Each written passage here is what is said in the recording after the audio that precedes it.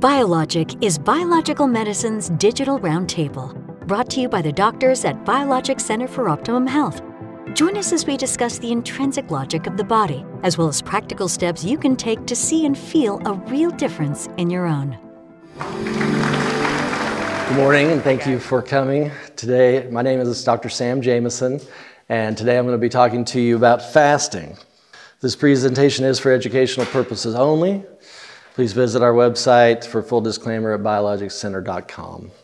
So in speaking about fasting, first of all, we'll cover what is fasting, how has fasting been viewed historically, what do you need to know about fasting, what are some of the benefits of fasting, what are some of the concerns in doing fasting, and then we'll wrap up with some final thoughts. So first of all, fasting is the abstinence from food and or drink for health, ritualistic, religious, or ethical purposes. The abstention may be complete, partial, lengthy or of short duration, or intermittent. Fasting has been promoted and practiced from antiquity to present worldwide by physicians, by the founders and followers of many religions. Historically, Hippocrates, who is widely considered to be the father of modern medicine, championed the practice of fasting and the consumption of apple cider vinegar. Plutarch, who was a famous philosopher, also echoed these sentiments, and he wrote, "Instead of using medicine, better fast today." Ancient Greek thinkers Plato and Aristotle were also staunch supporters of fasting. Christ, Buddha, and Muhammad all shared a belief in the healing power of fasting. So, what do you need to know about fasting? Well, first of all, when it comes to diet, you can fast on any diet. It doesn't matter if you are a low-fat person or a low-carb diet or a vegan or a vegetarian or a carnivore diet. You can fast, okay? Because the difference is that instead of adding in certain things, all we're doing is taking something away. So I do recommend that you, depending on how this applies to your particular diet, but try to eat whole, unprocessed foods, avoid sugars and refined grains, and eat as many healthy fats as possible. And when you are thinking about fasting, balance your feasting and fasting so that you are getting proper nutrition. A ketogenic diet refers to ketones. Ketones are produced by the body when we are burning fat instead of glucose. And so a ketogenic diet can be very beneficial for fasting because you're already used to being in a low-carb state. Hunger is probably the number one concern of most people in thinking about fasting. Believe it or not, hunger is largely a symptom of a conditioned response. We grew up, well, if you're like me, I grew up eating breakfast at 7 a.m., lunch at noon, and supper at 6. And so we're automatically hungry at those points because it's a conditioned response. Because our bodies and our minds are used to eating at those times, we create what is called a cephalic response, which basically means that we start salivating, we start releasing pancreatic fluids and insulin, all in preparation of eating, even though we may not necessarily be truly hungry. We also tend to associate eating with certain things, like maybe watching if you're a football fan, watching the NFL on Sunday, or when you go to a movie, maybe you always get a bag of popcorn and a candy, but we have these other conditioned responses as well that are not necessarily true hunger, but we feel hungry because that's what we're used to. Some ways to help break those hunger cycles. First of all, only eat at the kitchen table. Don't eat anything that is not a true meal. Avoid all artificial sweeteners. Those artificial sweeteners will create a cephalic response. They'll create the salivation and the pancreatic fluids and the insulin response, but there's no satisfaction from them. There's no satisfying that cephalic response. Another thing that you can do is try to avoid situations where there are food. If you're fasting and you're trying to avoid being hungry, try to avoid food altogether. Sometimes a pinch of salt, sea salt, Himalayan salt, can help to satisfy that hunger. If you can stay busy, work through lunch, staying busy keeps you distracted, and so you're less likely to get hungry. And I will tell you that from experience, hunger tends to come in waves, believe it or not. And so if you hit one of those waves, like I'm used to eating at noon and I get hungry, if I can drink some water or tea, some kind of non-caloric beverage, coffee, black coffee is probably one of my favorite things. You can tend to ride out those waves of hunger, and in 30 minutes or 45, you won't be hungry anymore, believe it or not. And so if you can ride out those hunger waves, it makes fasting easier. Most people do report that the second day of fasting is the worst as far as hunger. Personally, for me, I have found that day 3 seems to be the worst day for me for whatever reason, but most people do report the second day as being the worst. Intermittent fasting. Intermittent just simply means that there is a period of fasting followed by a period of normal eating. I would say probably most of the people that I've talked to that do intermittent fasting will do like an 18-hour fast, and then they'll have 6 hours where they may have 1 or 2 meals. But you can do, obviously, most of us fast the 12 hours while we're asleep, or from supper time till we wake up in the morning for breakfast, and when we break our fast. There isn't any certain way that you have to do it. One thing that I've learned in the study I've done is that different fasts work better for different people. Some people do better on an intermittent fasting schedule. Some people do better on a longer term schedule. The nice thing about the shorter fasts is that they fit better into our work and our family schedules, and we can do them more often. Longer fasts tend to give quicker and better results, but in general, you wouldn't do those as often. Time of day. So part of fasting, particularly if you're not doing a long-term fast, is what time should you eat? And what we know is that the later we get in the day, research shows the later we get in the day, the more of an insulin response we get. And so the more we're going to take those calories and push them in, store them as fat. And on the flip side of that, ghrelin, which is our hunger hormone, is highest at 8 p.m. So you're probably least hungry at 8 a.m. or at breakfast time.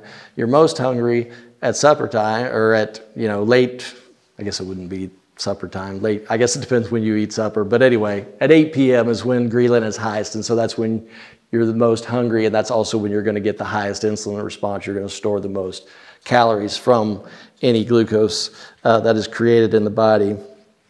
So the long and short of that is, what is the optimal time to eat or to break your fast? Sometime between noon and 3 p.m. is what they recommend as being the optimal time in balancing out hunger versus storing the glucose.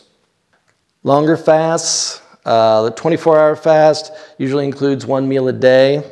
The benefit of this is for people in particular who are on medications or supplements that need to be taken with food. Then they have a meal where they can take those medications or supplements. It's also less of a strain on your family because you can skip breakfast and lunch during the day at work or at school, and then you can have supper with your family at night. There's less of a concern of nutrient deficiency with a 24-hour fast. In general, you could do a 24-hour fast every day. Research does show that most people do well with 2 to 3 24-hour fasts in a week. The next fast I've got up there is a 5-2, which is not a traditional fast because you're eating normally 5 days a week, and then the 2 fasting days, you're either getting 500 calories if you're female or 600 calories if you're male. However, there is enough of a calorie restriction that you do get a lot of the beneficial hormonal adaptations that we see with fasting in doing the 5-2 diet. The 500 or 600 calories can be done in one meal, or you can spread it out through the day. You can take those 2 days that you're fasting, quote unquote, and you can do them together, or you can separate them out however you want in relationship to the 5-2 diet. The alternate day is just the same as the 5-2, except for it's a little more aggressive because you're doing that 500 or 600 calorie day every other day. In a research study using alternate day fasting for 30 days, there was an average of 12.6 pounds of weight loss and no loss of lean body mass. Keto fast is basically the alternate day fast, except for there's more rules. So first of all, they ask that you not have any calories within 3 hours of bedtime, that you condense your eating window to 6 to 8 hours for 1 month. You figure your calorie intake based on 3.5 times your lean body mass. And for most people, this should come out somewhere between 300 and 600 calories. You then take half of what you would normally eat in protein, add in, they suggest less than 20 grams of carbs, preferably 10. And so find that number in calories, subtract it from your number between 300 and 600, and that they ask that you fill the rest of those calories with healthy fats, so things like avocados or coconut oil or something like that. A 36-hour fast, if you're interested in doing a 36-hour fast, you would start after supper on day 1, have nothing but non-caloric drinks on day 2, and then have breakfast on day 3. And then for a 42-hour fast, instead of eating breakfast on day 3, you would wait and have a late lunch to get the 42 hours. Extended fasting is anything over 42 hours. The longest fast on record was done in the 1970s by a 27-year-old Scottish man. He started out at 456 pounds, and he fasted for 382 days. During those 382 days, he had nothing but non-caloric drinks, a multivitamin, and a few other supplements. He was monitored by a physician during the entire fast and had suffered no significant negative effects. At the end of the 382 days, he weighed 180 pounds. And probably the most impressive thing is that they went back and checked back in with him 5 years later, and he had only gained 16 pounds. At the 5 years post-fast, he weighed 196 pounds. So in starting to think about longer fasts, 7-day, 14-day, anything over 2 days, obviously, like I said, is a long fast. You need to start thinking about how you're going to break the fast. And so what they recommend is that you use a snack or a small dish, and that when you are ready to break the fast, you eat that, and then you wait 30 minutes to an hour, and then have your regular meal. That way, your hunger will pass, and you're not quite so hungry when you go to break the fast. Shorter fasts, 24 hours and less, don't really require any special precautions. However, longer fasts, it is a good idea to plan ahead. When you do break the fast, take the time to chew your food thoroughly. This will help stimulate the digestive system and help bring that back online, because it may be a little sluggish depending on how long it's been since you have eaten anything. Make sure that you're drinking plenty of water, stay hydrated to help with overeating. Benefits of fasting. First of all, improves mental clarity and concentration, induces loss of body fat, lowers blood sugar levels, improves insulin sensitivity, improves fat burning, and helps with the gut microbiome. So in a study of mental acuity and fasting, none of the factors measured, including sustained attention, attentional focus, simple reaction time, and immediate memory, were found to be impaired. Another study of 2 days of caloric deprivation found no detrimental effect on cognitive performance, activity, sleep, or mood. In a study of aging rats where intermittent fasting regimens were used, they actually improved their motor coordination, cognition, learning, and memory. And there was also an increase in brain connectivity and new neuron growth from stem cells. Brain-derived neurotrophic factor, or BDNF, is a protein that supports the growth of neurons and is important for long-term memory. In animals, fasting significantly increased the beneficial BDNF effects in several parts of the brain. Human studies on caloric reduction found similar neurologic benefits with a 30% reduction in calories. Memory significantly improved, and the synaptic and electrical activity in the brain increased. Fasting induces fat loss by controlling insulin. Obviously, anytime we eat, we produce glucose to some degree. When we produce glucose, insulin is produced to help push the glucose either into our cells or into the fat cells for storage. So if you are not eating, you're not adding glucose to the blood, so there is no insulin production. Your body will burn through the glucose that is available, and then it will start using the glycogen that is available in the liver. Once that glycogen stores have begun to get used up, your body will slowly switch over from using blood sugar to using fat. Researchers at the University of Alabama did a study of intermittent fasting that showed that the group that did intermittent fasting had lower blood sugar and increased insulin sensitivity. And in relationship to the microbiome, early studies suggest that if we extend that overnight fast beyond 12 hours, it may actually restore microbe diversity in the gut, increase tolerance to bad gut microbes, and restore integrity of the gut epithelium. So basically help heal that inflammation or leaky gut. Probably the most exciting thing or interesting thing to me in relationship to fasting is autophagy. Autophagy is a form of cellular cleansing. It is a regulated, orderly process of breaking down and recycling cellular components when there is no longer enough energy to sustain them. Once the diseased and broken cellular parts have been cleansed, the body can start to build new tissues and cells to replace those that have been destroyed. So autophagy is controlled by what is called the mTOR pathway.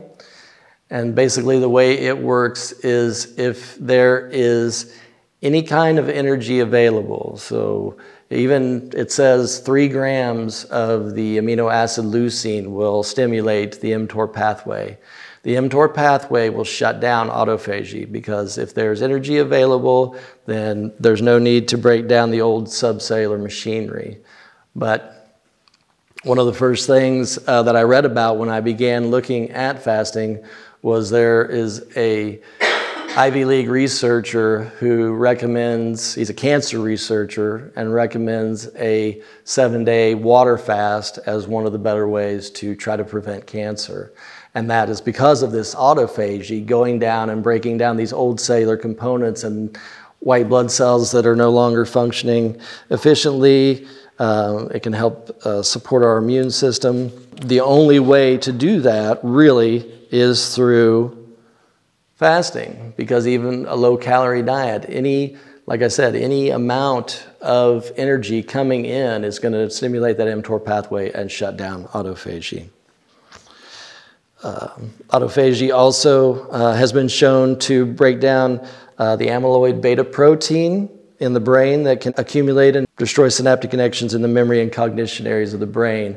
So it might help prevent Alzheimer's. Studies have shown that 70 days of alternate day fasting can reduce LDLs by 25% and triglycerides by 30%. Fasting helps to maintain HDL numbers, whereas low-fat diets tend to lower both HDLs and LDLs. And so fasting is better than doing a low-fat diet in that respect as well. Fasting has been shown to reduce several markers related to inflammation, including leukotriene B4, tumor necrosis factor, interleukin-6, and other inflammatory cytokines. What are the concerns? Beyond hunger, there's something called starvation mode that we've been told about. And so the idea being with starvation mode that because of lower calories, our basal metabolic rate slows down. And what has been found with fasting in a study of participants that fasted every other day for 22 days, there was no measurable change in basal metabolic rate. And in another study where they fasted for 4 days continuously, there was actually a 12% increase in basal metabolic rate. There does not seem to be any starvation mode or any slowing in basal metabolic rate in relationship to fasting. Next is this idea of burning muscle. If you're not eating, then your body's going to start breaking down muscle. This is a fallacy. The body will not start breaking down muscle unless your total percent body fat gets below 4%. And so obviously, if you're a really low percent body fat, then that can be a concern. But for most of us, I know it's not a concern for me, but the body is not going to break down muscle unless you get below 4% body fat. In the 70 alternate day fasting study that I referenced earlier, there was a decrease in body weight of 6%, fat mass decreased 11.4%, and there was no decrease in lean body mass. Low blood sugar is another concern. People are afraid that their blood sugar is going to drop too low. Blood sugar will be maintained by glycogen first, and then once the glycogen stores start running out, our liver can actually produce glucose from glycerol, which is a byproduct of fat breakdown. So as we break down the fat, it's used for energy. We're left with the glycerol. The liver can take the glycerol and produce glucose to support the body. During fasting, 75% of the brain's energy requirements are met by ketones. I think I skipped over earlier when I was talking about the ketogenic diet that actually there's two other things that can be supported by ketones that are not able to burn fat, and that is the renal medulla of the kidney and the red blood cells can also run on ketones. Overeating, that you're going to fast and then you're going to overeat when you break the fast. There is some research to show that is true in that on the day of the fast, when the fast is broken, it's typical to eat about an extra 500 calories. So to just have simple math, if you eat 2,500 calories a day and you did a 1-day fast, the next day you eat 3,000 calories instead of 2,500, you're still 2,000 calories less than you would be typically in those 2 days. In my experience, I did eat more than I would typically when I broke my fast. However, usually I only eat that one meal and then I fast for another 24 hours and I don't really notice any significant hunger. Dizziness and headaches. Dizziness and headaches are usually caused by dehydration. So make sure that you are drinking plenty of water. If you're concerned that you're not getting enough minerals, you can put some salt in your water or drink mineral water, or you can also do bone broth. If you're fasting for more than a day or two, you may want to add a multivitamin and or mineral to supplement your fast. Refeeding syndrome. Refeeding syndrome is extremely rare and usually occurs in people who have been starved. Refeeding syndrome due to fasting is very uncommon. To avoid refeeding syndrome, do not do an extended fast on water only. Drink homemade bone broth and make sure that you continue to do your normal activities. Part of the reason that a lot of them get refeeding syndrome is because they were kept in a small area where they were not able to do weight-bearing exercise. Final thoughts. If after this lecture you are considering doing fasting, I do recommend that you make sure you drink plenty of water and other non-caloric liquids. Both coffee and tea can help stave off calories. Stay as busy as you can. The more idle you are, the more likely you are to think about how hungry you are. Ride the waves. Hunger does come and go. And if you can ride out the wave, then you will find that it's easier. If you can distract yourself, drink some water or coffee, maybe have a pinch of salt, the hunger will pass. Don't tell people that you're fasting. Most people will not understand, and they will try and talk you out of doing it. If you don't feel good when you break your fast, and this is probably the number one rule, if you're feeling sick, go ahead and eat. It's one thing to feel hungry, but if you're not feeling well, go ahead and eat. You can always start your fast again the next day. I did read The Complete Guide to Fasting as part of my research for this lecture. I do like this book a lot. It's got a lot of common sense in it, and I found it very beneficial. Thank you all for coming and listening, and I will answer any questions that you have about fasting. So a question about how to fast when you've been given the supplements that you need with meals and so forth. What do you suggest if something is 3 times a day and you want to do 2 meals? Just double up on the 2 times with the meal and add it then, or what are your thoughts? Yes, I would. So if you're doing 2 meals, I would try to divide it out evenly in between the 2 meals. Yeah. If you're doing 1 meal, we may need to take a look at the dosage and maybe even lower it, or we may need to increase your number of meals for a time period. Yeah. Other questions? Yes. Is there any issue with, I think you said no, but like kind of shifting the schedule? So I think you said you're mostly hungry until about 8 o'clock at night.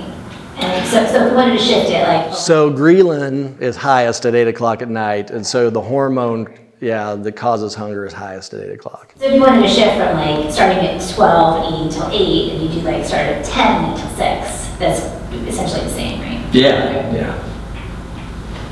That's my schedule. Yes. How do you feel about juicing? Like to replace like meals? Or Well- do you think it's that, the sugar, the insulin thing? My concern would be the amount of sugar in the juice. Yeah, depending on how much fruit you're putting in. No fruit. What about wheatgrass? Right. What about wheatgrass, incorporating that sometime into the fasting? I will be honest with you, I don't know how many calories are in wheatgrass, so I would have I don't have a good answer for you. I apologize. Any other questions?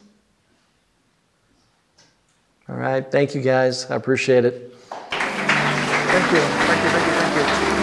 To access more information and resources from this episode and previous Biologic podcasts, or to learn how Biologics Center for Optimum Health's all-inclusive treatment program helps those with chronic illness, visit our website at biologicscenter.com.